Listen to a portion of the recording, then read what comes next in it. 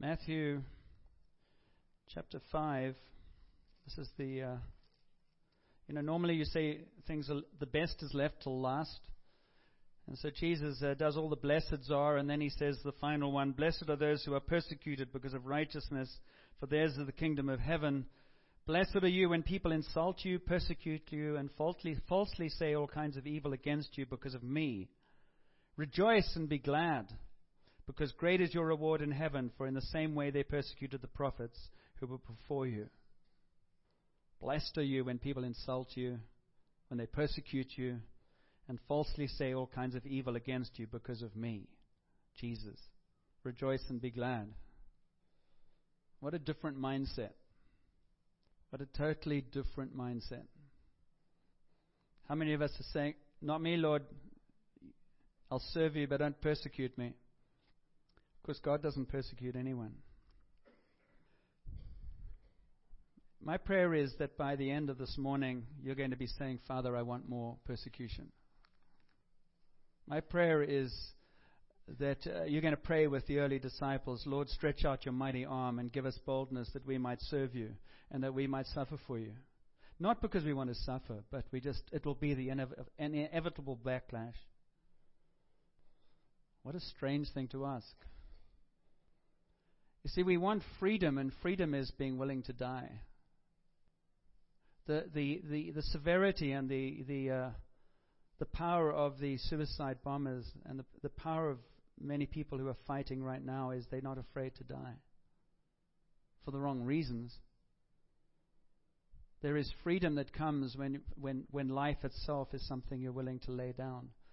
But I'm very aware, even as I speak now, that speaking like that is an abstract, so it doesn't make any sense, and it seems just scary.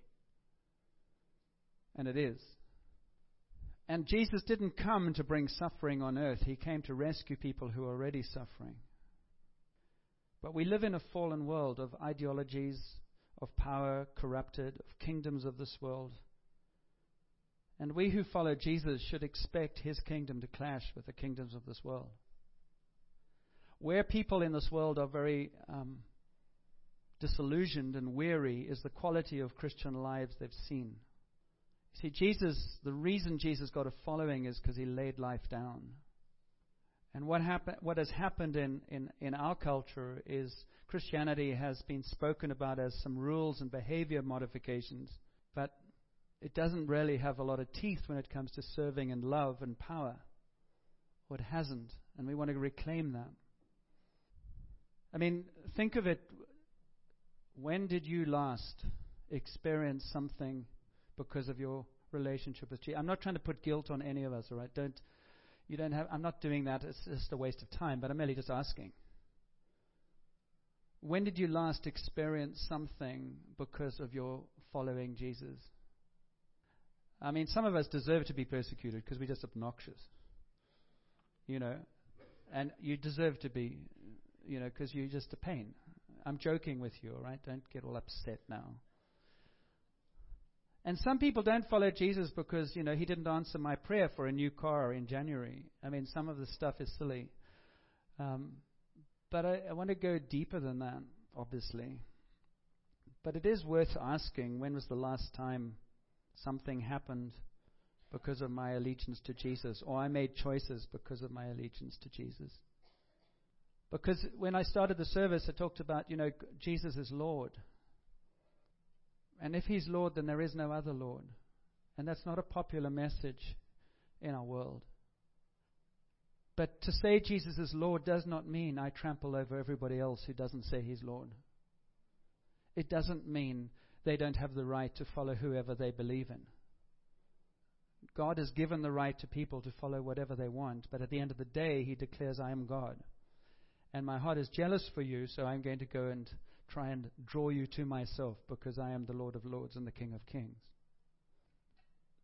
So while we have respect for other religions and we have respect for other cultures, we still declare Jesus as Lord. But our challenge is that our declaration is with such tenderness and courage and love that they are won over because of that, not because of arguments about truth. which has already switched so many people off. And that whenever I talk about persecution or suffering, I can't help but go back to Eusebius. And Eusebius is a Greek historian who was writing in the 2nd, 3rd centuries after Jesus was crucified, about 200 years after he was crucified, and putting together a lot of documents about the suffering of the early Christians. And this is what somebody wrote. If you want... Well, I'll get to that. The early church was hated by the society and government of the Roman Empire for various reasons, such as the refusal of Christians to sacrifice to the gods. The empire went through many phases of demanding that the Christians sacrifice, which meant denying their faith or be killed. And the earliest attacks claimed the lives of many of the apostles. So Eusebius talks, for instance, about Peter and Paul when they were... he documented this. Peter and Paul both were killed, probably on the same day. Thus, then, when they were the fire of Rome in, when was it? Somebody probably knows this. I don't know. I'm not going to look it up here. But the fire of Rome in about 60 AD. When the fire of Rome broke out and 3/4 of Rome was burned, Nero was accused of being responsible for it, and Nero didn't like to be held accountable for anything. So he began to pass around a rumor that the Christians had done it, and caught in that rumor and caught in that sort of sweep for justice and for not losing faith, Peter and Paul were in Rome, and they were killed because of their following of Jesus. Thus then was Nero the first to be heralded as above all an antagonist of God, and stirred up to murder the apostles. It is related that in his day Paul was beheaded at Rome itself, and that Peter likewise was crucified. So you follow Jesus for your life and serve him like Paul and Peter, and then somebody starts a fire and you get blamed for that and you get killed for that. And you say, where's God's justice in that?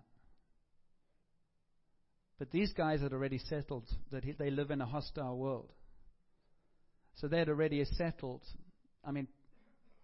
kill me. You remember when Jesus met Peter on the shores of Galilee after the resurrection, and he called him to serve him, and he said, feed my sheep, and do you love me?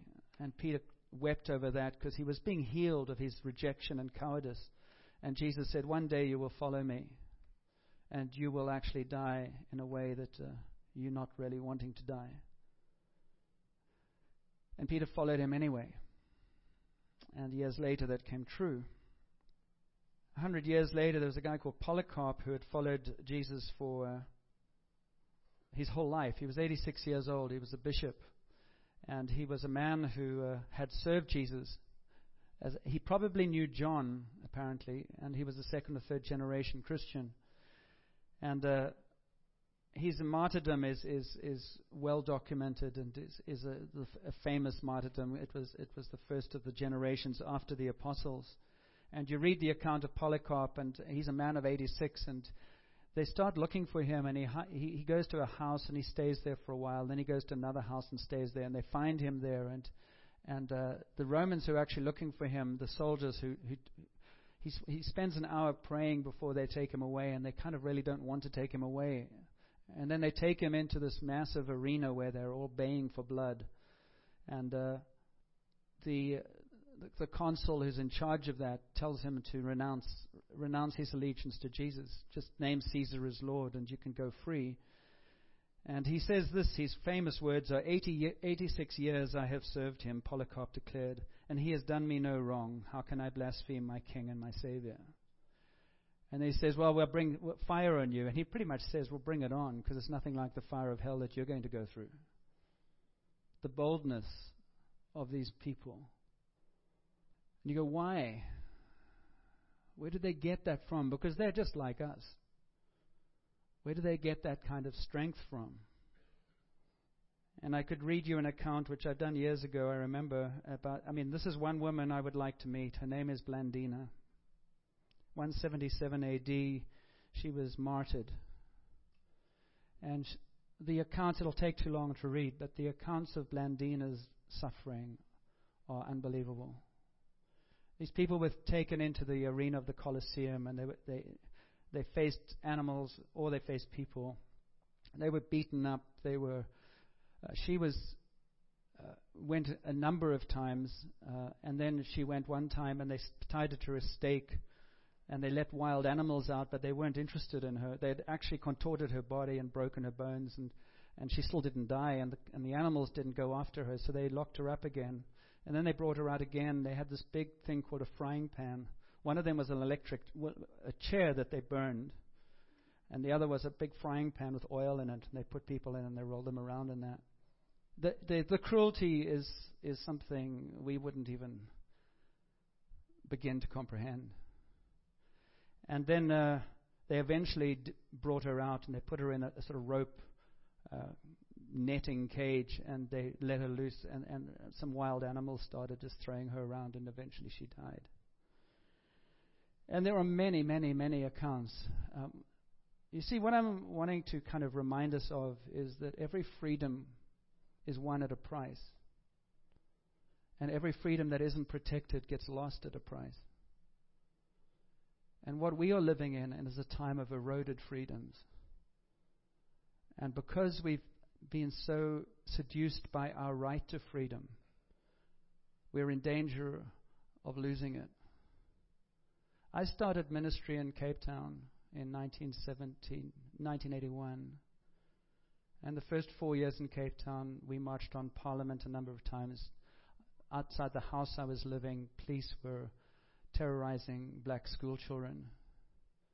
And if I went out because I was living in a black suburb, I don't think it made much difference, but I witnessed it.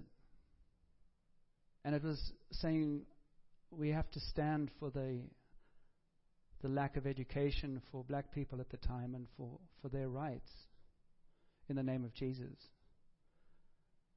And thinking about that, it wouldn't surprise me to end my ministry in Canada taking a bullet. I hope that's not prophetic, but it wouldn't surprise me. I was really impressed by the stand of the woman, the mother, who challenged the school district here. And Charlotte's not here, but she told me the story because they're related to Randy. I don't know what the relationship is. Randy's daughter. Anyway, all she was saying was, why should there be prayers prayed, whether Native Indian or not, in the schools when Christians aren't allowed to pray? Why isn't it the same for all? And she had spent 4 months trying to get an answer, and nothing happened. So she had the guts to say, all right, then let's take this further because I want an answer. And you read the insults, the backlash, the wrong interpretations that come out immediately. And I'm saying this because I'm totally committed to saying there is nothing we will not discuss here. And there is nothing that is beyond the pale for Christians. If Jesus is Lord, He's Lord of everything. So we better work out how we're going to respond. We're not going to put things under a rug. You don't get justice in this world. We as a church took a stand about biblical authority and sexuality with the Anglican Church of Canada. And our buildings were taken from us in a legal but immoral manner. Now that's forgiven. All I'm saying is it's not just. And so this woman has gone, but I'm also saying this because I'm going to write a letter this week to I can never pronounce the name, New Chalmers. I was so impressed with Kevin Watts and his response. It was gracious. It was saying we quite understand, and it's not an issue as it's been portrayed. We have no desire to pressure anybody into our spiritual form. We're talking about a culture and a way of life. I was really impressed with that gracious response. You see, to stand for truth is not to beat each other up. It's just to say, this is what we believe and this is where we can go. At that point, if you want to lock me up, you can lock me up. And the reason we don't get persecuted is because we don't stand up for anything. We have lost Sundays. Christians now, we have, the Human Rights of Canada. And how many times do we say, I can't come to church on Sunday because I'm working?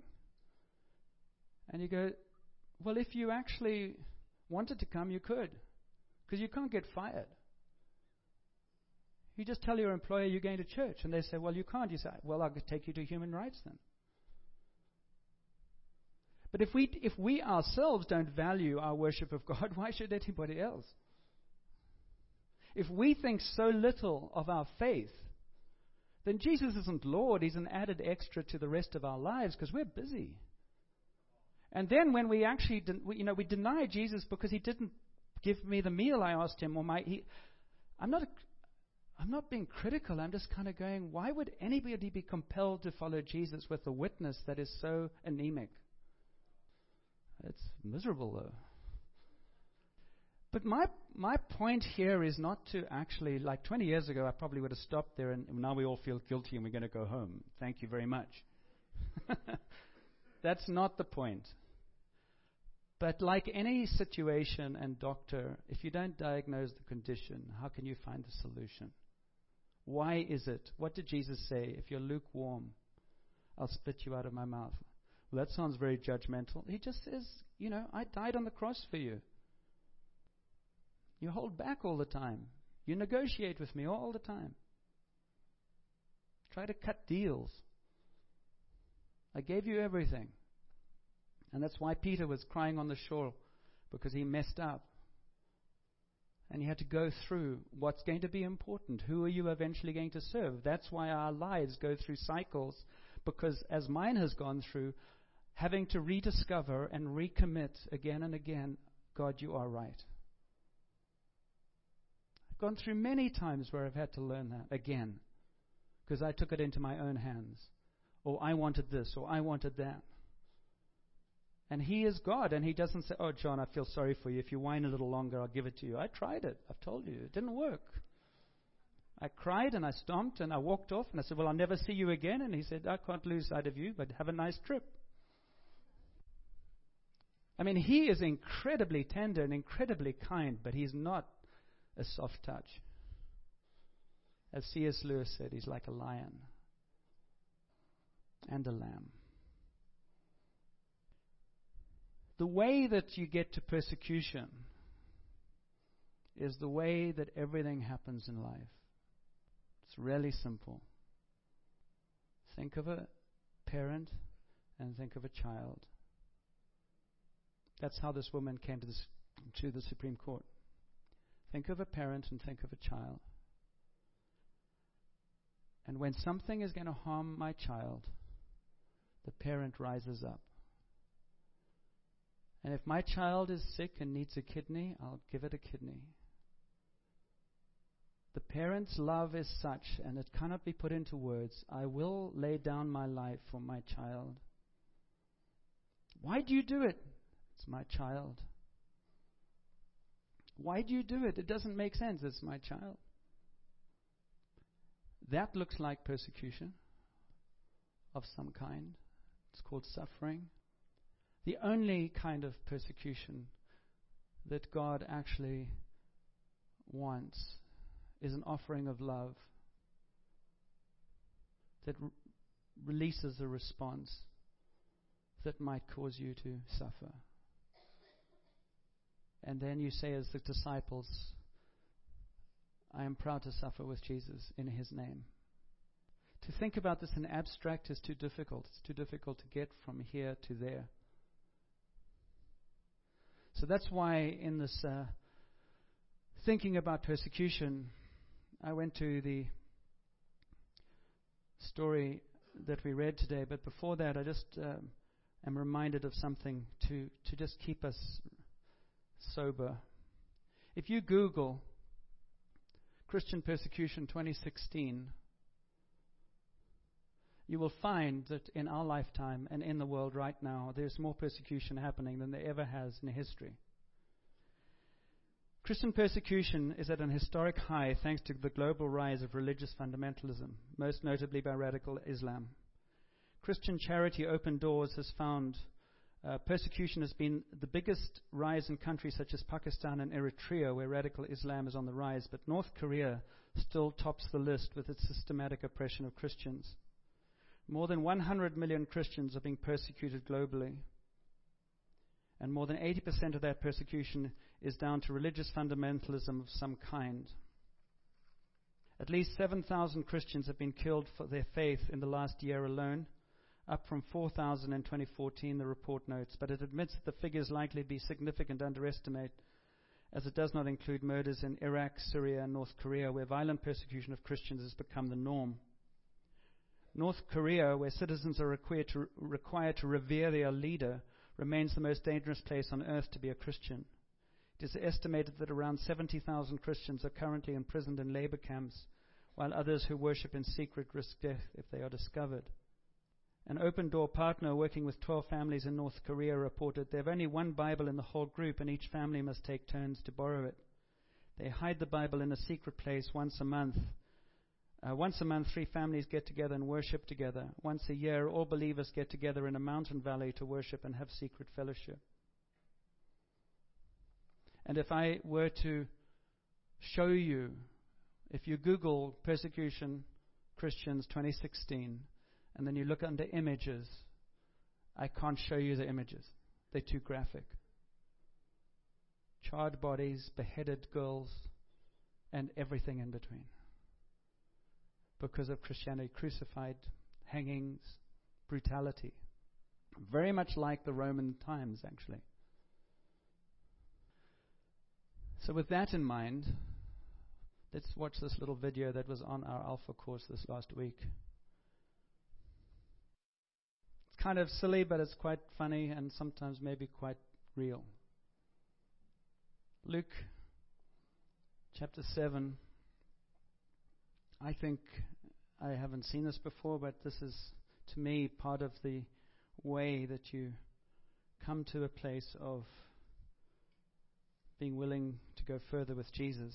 Jesus is at supper with Simon the Pharisee. Simon is obviously having Jesus as a guest because he likes having the important people in town and celebrities to dinner, because it makes him look good. He's probably wanting to see if Jesus is all he claims to be, or maybe he wants to argue with him and find out a little bit more about him, or pull the rug from under him and say you're a fraud. Who knows? And while they're having their meal, or while they're engaged, this woman comes in. And she stands by Jesus, and then she starts sobbing. And everybody in the room, because they live in community of a village, know who she is. I don't know who would have slept with her in that room, but maybe some of the men had. And they said, oh my word, Mary's here. There's going to be a scene. And she draws close to Jesus and stands by his feet, and she's carrying something, and then she starts crying, and it gets worse and worse. She pretty much gets hysterical. She sobs. She cries all over his feet. She pours this ointment over him. It wafts through the air. The dinner party is totally destroyed. We didn't have this on the menu or the plan. There's a lot of noise. There's a lot of sniffling. And Simon's beside himself. And Jesus seems to be cool with it all. And Simon thinks to himself, if this man were a prophet, he would know who is touching him and what kind of woman she is. She is a sinner. We cast these people out. That was the last time Simon had seen her. But this woman wasn't breaking into this dinner party because she'd never met Jesus before. She was searching out the first man in her life who had ever actually looked at her and responded to her like a woman without sex. And something in Jesus had so touched her that she had actually been delivered, probably of 7 demons, but she had been delivered from whatever it was that was driving or broken in her. And she was saying, you have changed my life, and I still don't understand what's going on. I don't have words. I just know I don't want to lose sight of you ever. Because I just smelled life, like those men on the Emmaus Road. I just smelled life. and truth. And I don't have words. I'm not sophisticated. I just know what I know that I know. And so she pursues it. And she pursues it into this room where dignity is meant to be important, and she has none anyway. And she's kind of had it restored, but she doesn't know how to save face, and she's desperate, and she stands in front of Jesus, and everything just comes out of her. The pain, the gratitude, the longing. And she's in that place where she says, I don't think I care what other people think anyway, because what they think of me is already bad. I'm not even sure if he thought. And what she was scared of, if she had time to stop and think about it, would have been Simon's attitude, which was what it was, which was, what is this slut doing in my house? And what's he doing touching my guest? And if my guest knew who she was, what is going on here? But God, the Lord of the universe, was having dinner with Simon. And the slut who was touching his feet, he was smiling at and saying, woman, I love you. You're forgiven. I receive your worship. And so Jesus looks around at Simon and he says, Simon, I have something to tell you. And he tells him the story of the person who's been lent 500 denarii and the one with 50, and which one of them will love him more for the forgiveness? And Simon, who's looking at teaching, says, as an issue, I suppose the one who had the bigger debt forgiven. And Simon's still living in his head, trying to find the right answer. And Jesus says, you have answered correctly. And then in his wonderful way, he sucker punches him. And these words, I think, are what will cause us to be persecuted or not persecuted. He turned towards the woman and said to Simon, do you see this woman? Do you see this woman? Do you see this woman? Or do you see a prostitute? Or do you see somebody who's a sinner? Or do you see all kinds of other things? Do you see this woman? And he knows the answer. It's evident that you don't. And then he says to Simon, really, he says, do you see this woman? Simon, I'm not going to say this in so many words, but Simon, I see you. And he says to him, I came into your house, and you did not give me any water for my feet, but she wet my feet with her tears and wiped them with her hair. You did not give me a kiss, but this woman from the time I entered has not stopped kissing my feet. You did not put oil on my head, but she poured perfume on my feet.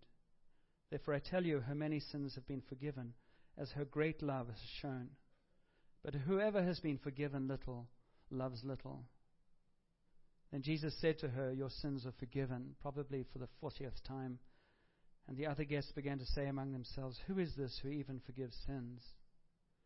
Jesus said to the women, your faith has saved you. Go in peace. Do you see this woman? See, Jesus isn't calling us to stand on the corner for issues.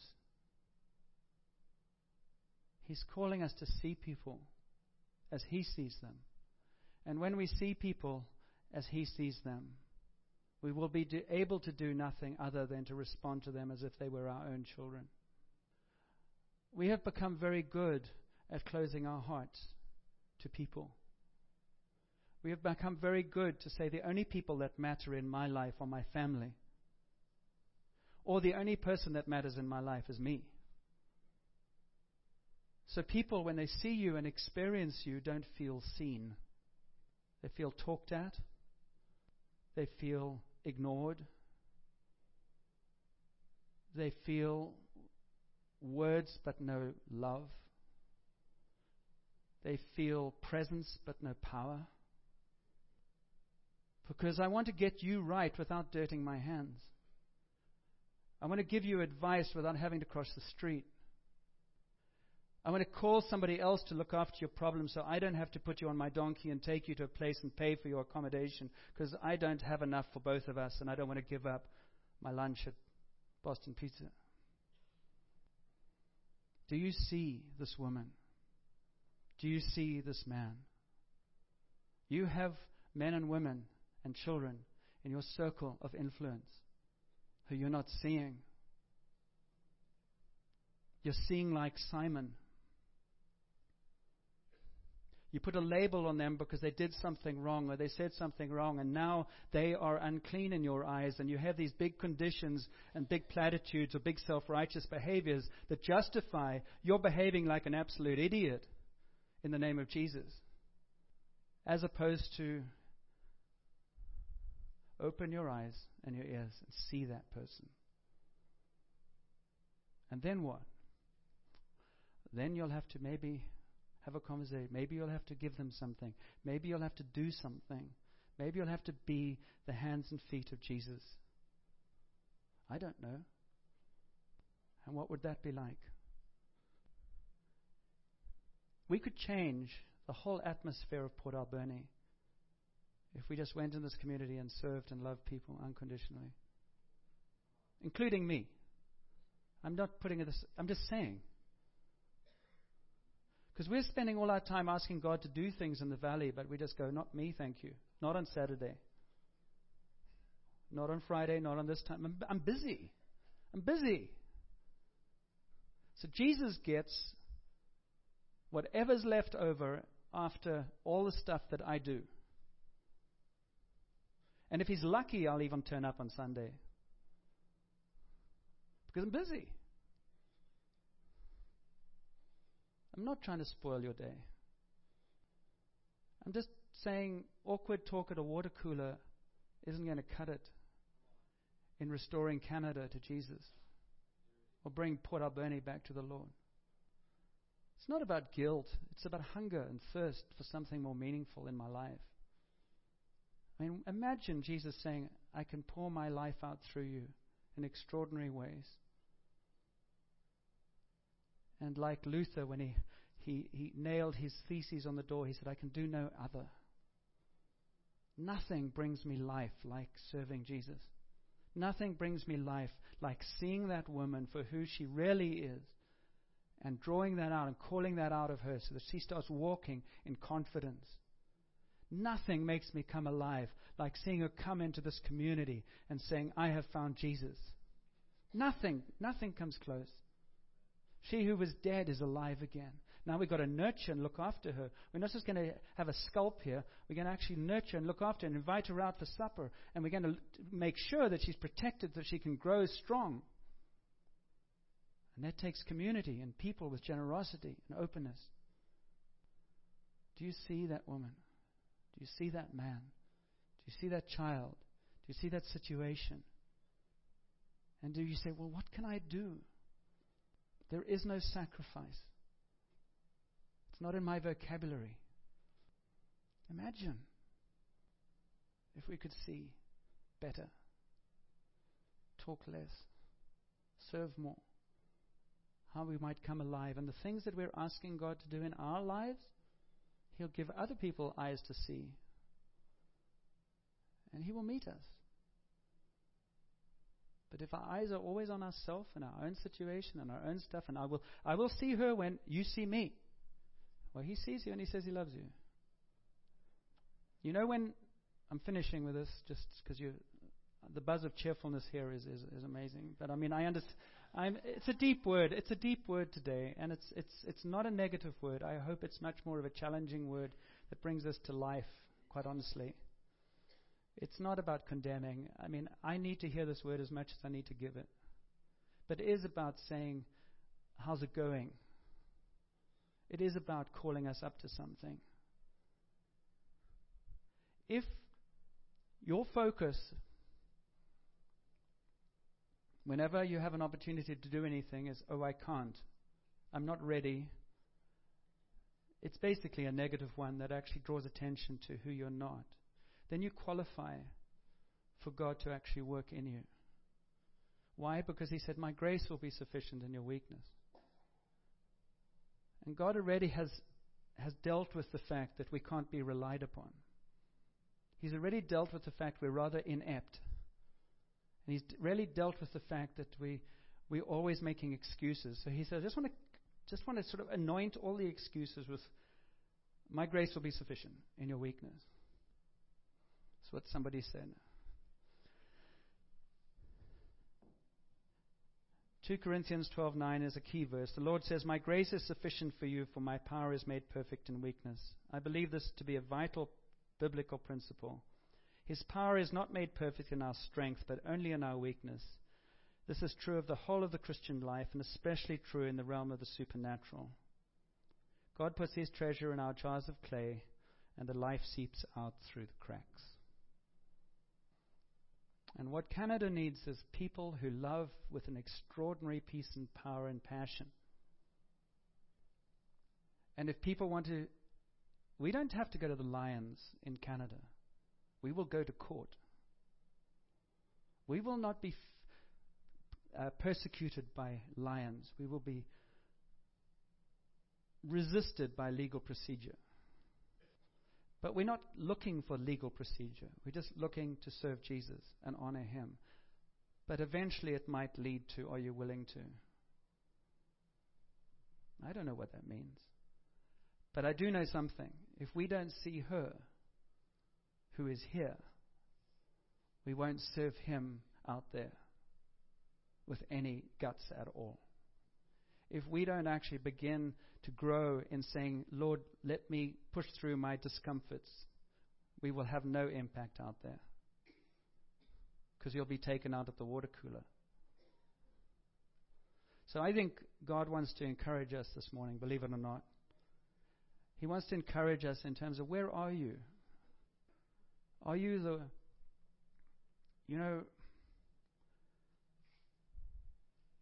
some of us